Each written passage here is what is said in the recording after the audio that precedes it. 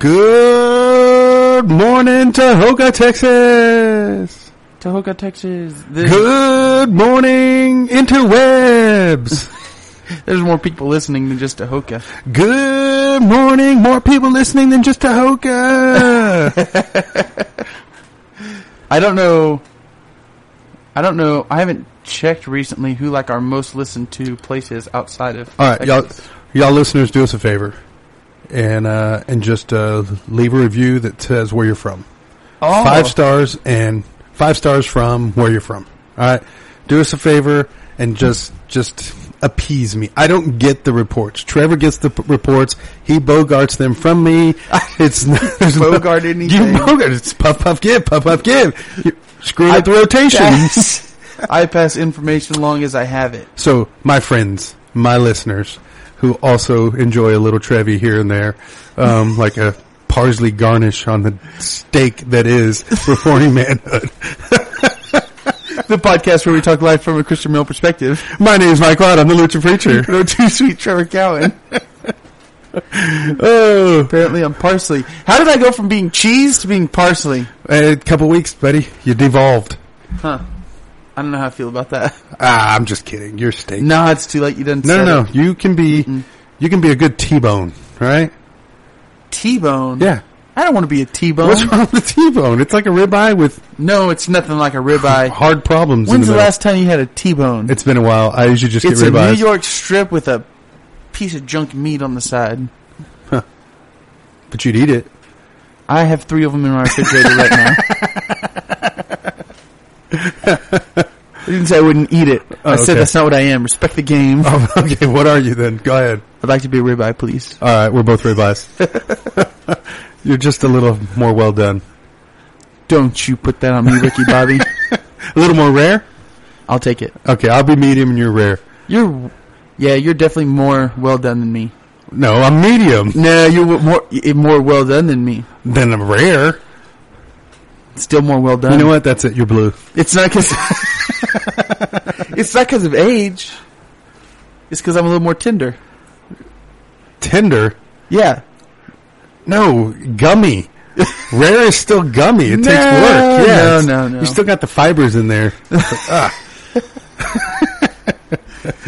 All right, fine. Fine, I'm a medium. I don't care. Medium at Perini's, though. Delicious. You're Outback Special. You know what? I don't even care. I'll have me with butter on me. Yes, please. However this conversation ends, can we go get steaks when we're done? Next week, steak and eggs. Steak and eggs. Yes, that's what we're doing. Well, hopefully everybody had a good little Thanksgiving. Oh, yeah. This is Yep. going out after Thanksgiving. Yep. Post-Thanksgiving. Post Turkey Day. Hopefully the tree is up. So it's Christmas time. I could use the Christmas music again. You did, didn't you? Nope, but I Oh. will. You should. I'll try. Maybe for the close, you can click and find it by then. Yeah. Yeah. Nope. Oh, so What are we talking about? I don't know. I'm busy We're talking having a good about time. uncomfortable Steaks, theology. mostly.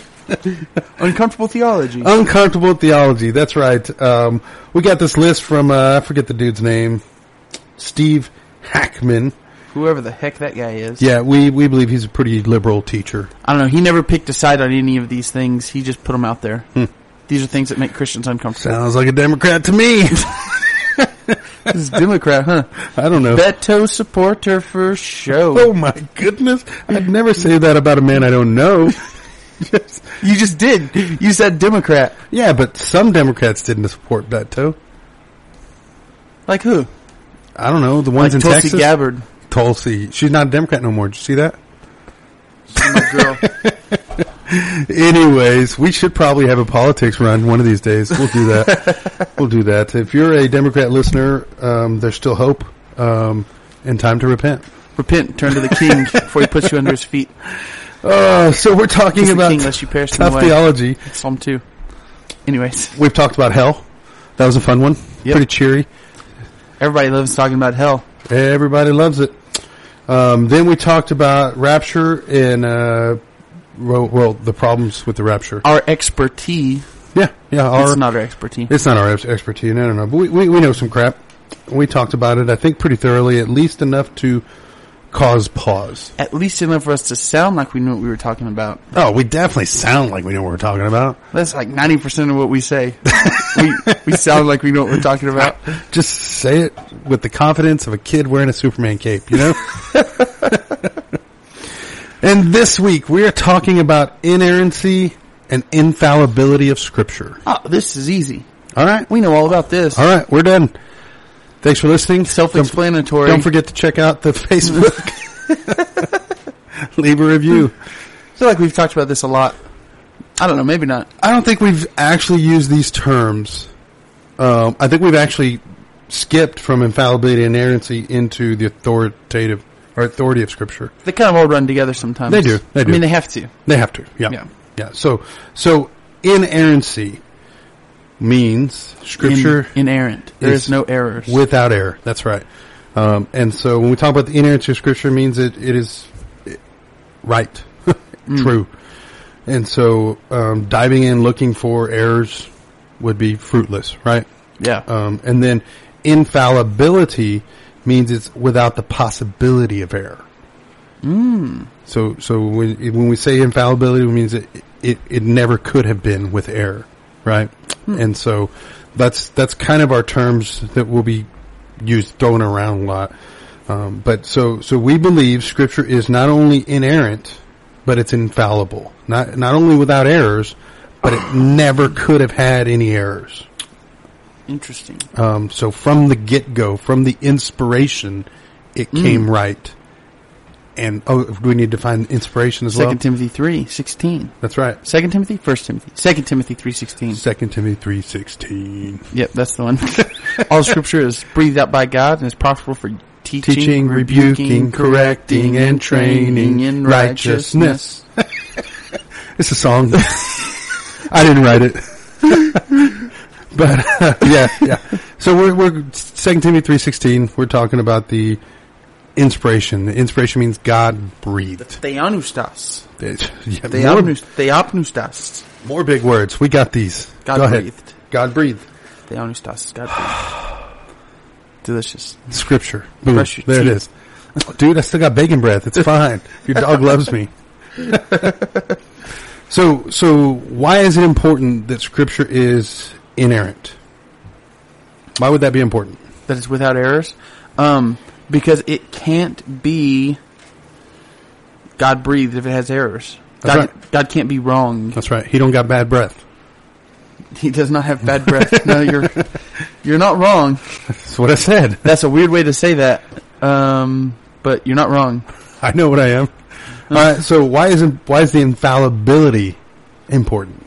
Infallibility is impossible for it to be without errors? Yeah, it's without possibility of errors. I think ditto. For the same reason. Yeah. Because God can't be wrong. He doesn't make mistakes.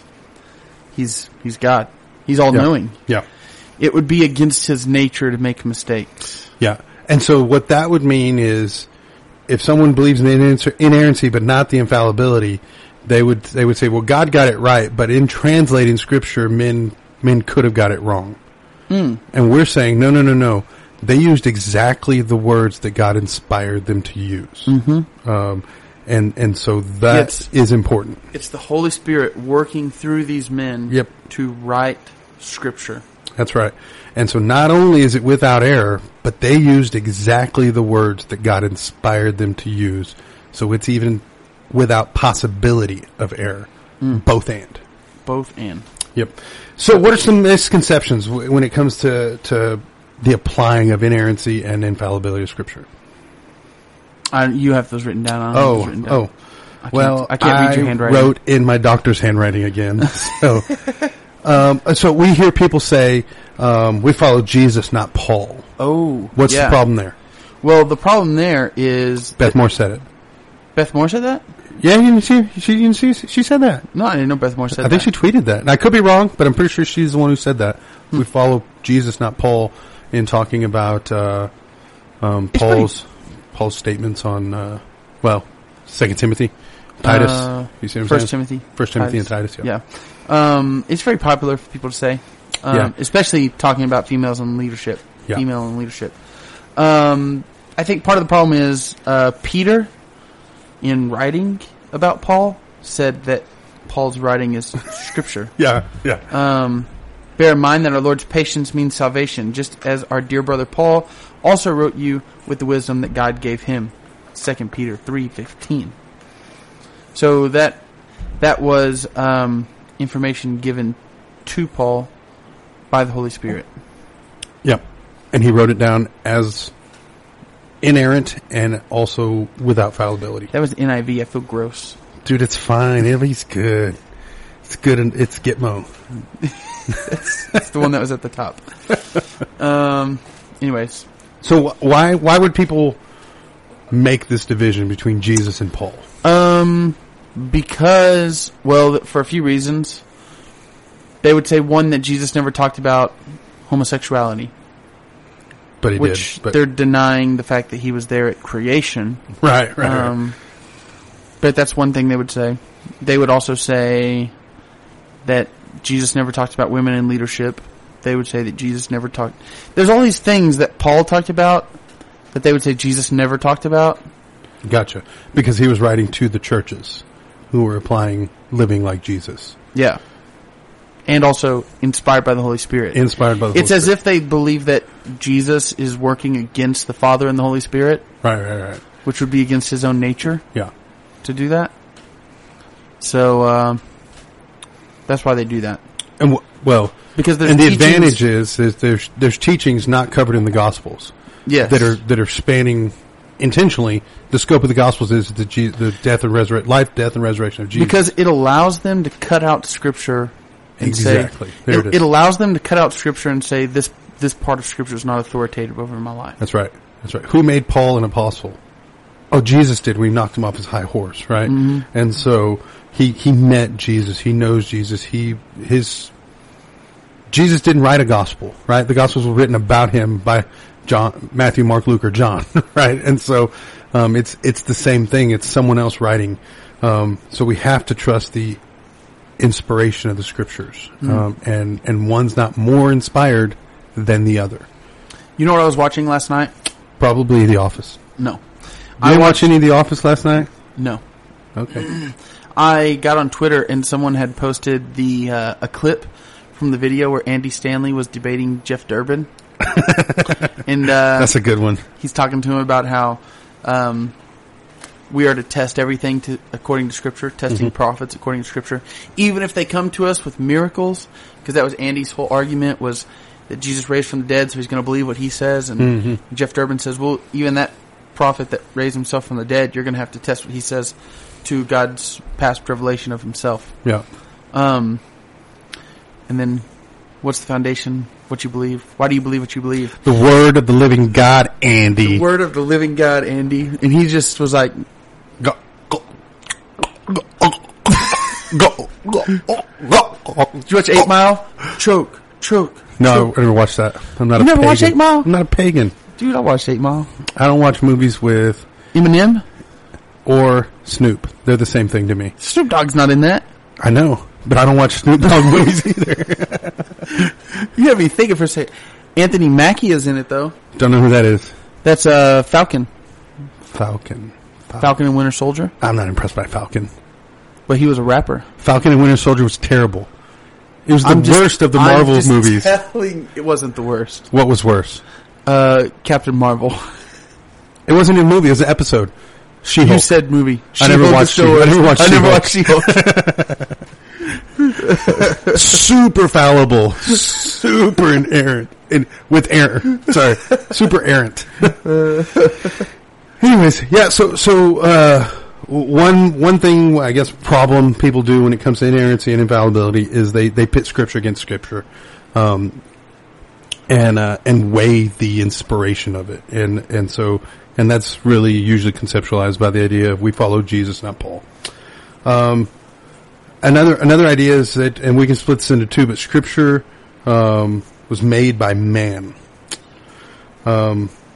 So written by man, people will say, yes, written by man does not equal inspired by the Holy Spirit. Right? Says who? Good question. Who gets to determine that? Yeah. Who created that line? Paul in 2 Timothy 3:15 says that, or Peter in 2 Peter 3:15 said that Paul's word is scripture. Yeah. Because he was inspired by the Holy Spirit. Yeah. So it is in fact scripture. Who are you to say? Who are you, oh man? Oh wow! All right, we just went full Job. Huh? Who says? Yeah, that's something people made up. Just because some random dude says so, because Bart Ehrman said so. I don't care what he says. I don't care. Yeah, Peter said that Paul was inspired. Yeah, guess what? It made the cut along with all of the other scriptures. Yeah. Good. Yeah. So, scripture was made. Not by man, but by God. It was inspired by God. Yeah, he used some dude to pin it, right? Some fisherman, some tip maker. Yeah, but it was God's inspired words. Another thing people do is when it comes to scripture being made by man is that they'll say the canon was created by man. No, created by man. Yeah. Like it was put together by man. Yeah. As if missing things. Yeah, as if it was either missing things. Some things were left out because they didn't like them, and they leave it on the opinions of the patriarchy, right? It's they didn't like the gospel of Mary Magdalene because that was written by a woman. No, the gospel of Mary Magdalene was written in 300 A.D. and has a walking, talking cross. Yeah. That's why I didn't make it, because it's not scripture. It's a made-up story. Can't imagine why it got cut out. Yeah, it's a made-up story. And so, yeah, the canon wasn't put together by man. It was, I guess, affirmed by churches. Is that the right way to say it? Probably. I think the poor assumption is that we have... How's the right way to say this? The assumption is that man decided what was canon and what wasn't, whereas, I guess like you said, they affirmed what was canon. Yeah, no, what already was canon. Right. And so what happens was churches came together and said, we're going to use these 27 books for the New Testament, right? And some churches are like, wait, we only have 24. Okay, well you need to get 3 more. We're here. Let's make sure you get those. Other churches are like, well, we're using this other one and this other one. Well, we don't because of this. And it was then affirmed that these are scripture. Anything outside of this is not. Go ahead. If I remember correctly, the only 2 that were really up for debate that we actually have as scripture today is Hebrews and James, maybe. I know Hebrews. I don't remember James or not. But I know. What's his name? Martin Luther did not like the Book of James for a while. I get it. It's hard. It's a hard book, man. Yeah. But so the idea here is that because we're going to believe in the infallibility and the inerrancy of Scripture, that we believe Scripture is then complete. There's not missing books, right? We see this with the Book of Enoch. People are really pushing that right now. There's some fantastical things in there that I've heard. I've never read it. I don't plan on reading it. I might get around to it, but it's like this should be in there. Or the Roman Catholic Church, they got 2 extra books. I think they got more than 2. Is it 4? I know they include the Apocrypha. Deuterocanonical. Yeah, they're not scripture. They were not affirmed. They were tagged in later. I'm sure they include like the Maccabees and stuff, which I read in college. I read That's the Maccabees. Fine. They're history. Yeah. But guess what? My American history book isn't canon either. It's not the Bible. It's not authoritative or inspired by the Word. As much as my Texas history books, I feel like should be. You know what I mean? That's Texas history. If any history book should make it, it's the Texas Remember the freaking Alamo, come and take it. We got it all right? Davy Crockett, the King of the Wild Frontier. All of our friends that are not from Texas, we mourn where God birthed you. Maybe one day you'll get to come to the promised land. That's right. Because God blessed Texas with His own hand. Brought down angels from the promised land. Gave them a place where they can dance. If you want to see heaven, brother, here's your chance. I've been sent to spread the message. God bless Texas. But it's not. Music is back. It's not in the canon. Sorry, as much as I believe it should be, and as much as I was forced to study it through high school, junior high, and elementary. At one point, I had to learn all of the rivers, but none of the mountains. That's crazy. How many mountains are there in Texas? You don't even know. No, but I know there are mountains. Anyways, that's why Scripture is infallible and not me. All right, Scripture is inerrant and not Mike Watt. You know, every once in a while I get to be right, and I take advantage of it. It's a beautiful day in South Africa, people.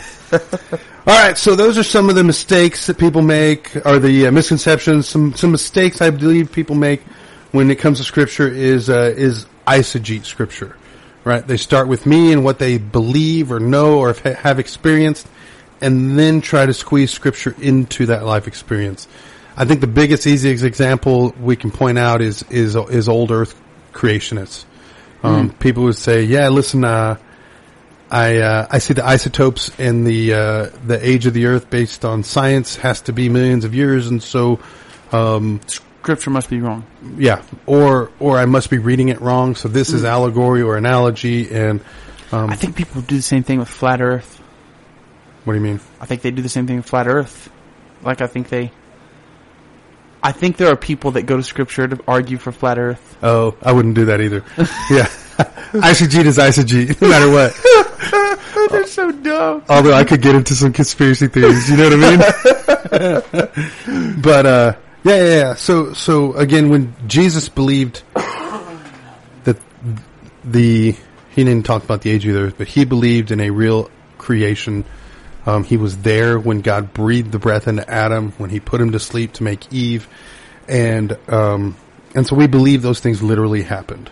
And so there's some long, out of the way scriptural gymnastics and backflips and twistings that happens when you try to start with what you think you know and then make Scripture fit into it instead of the other way, conforming you to Scripture. All right, another one is another mistake people make is skepticism.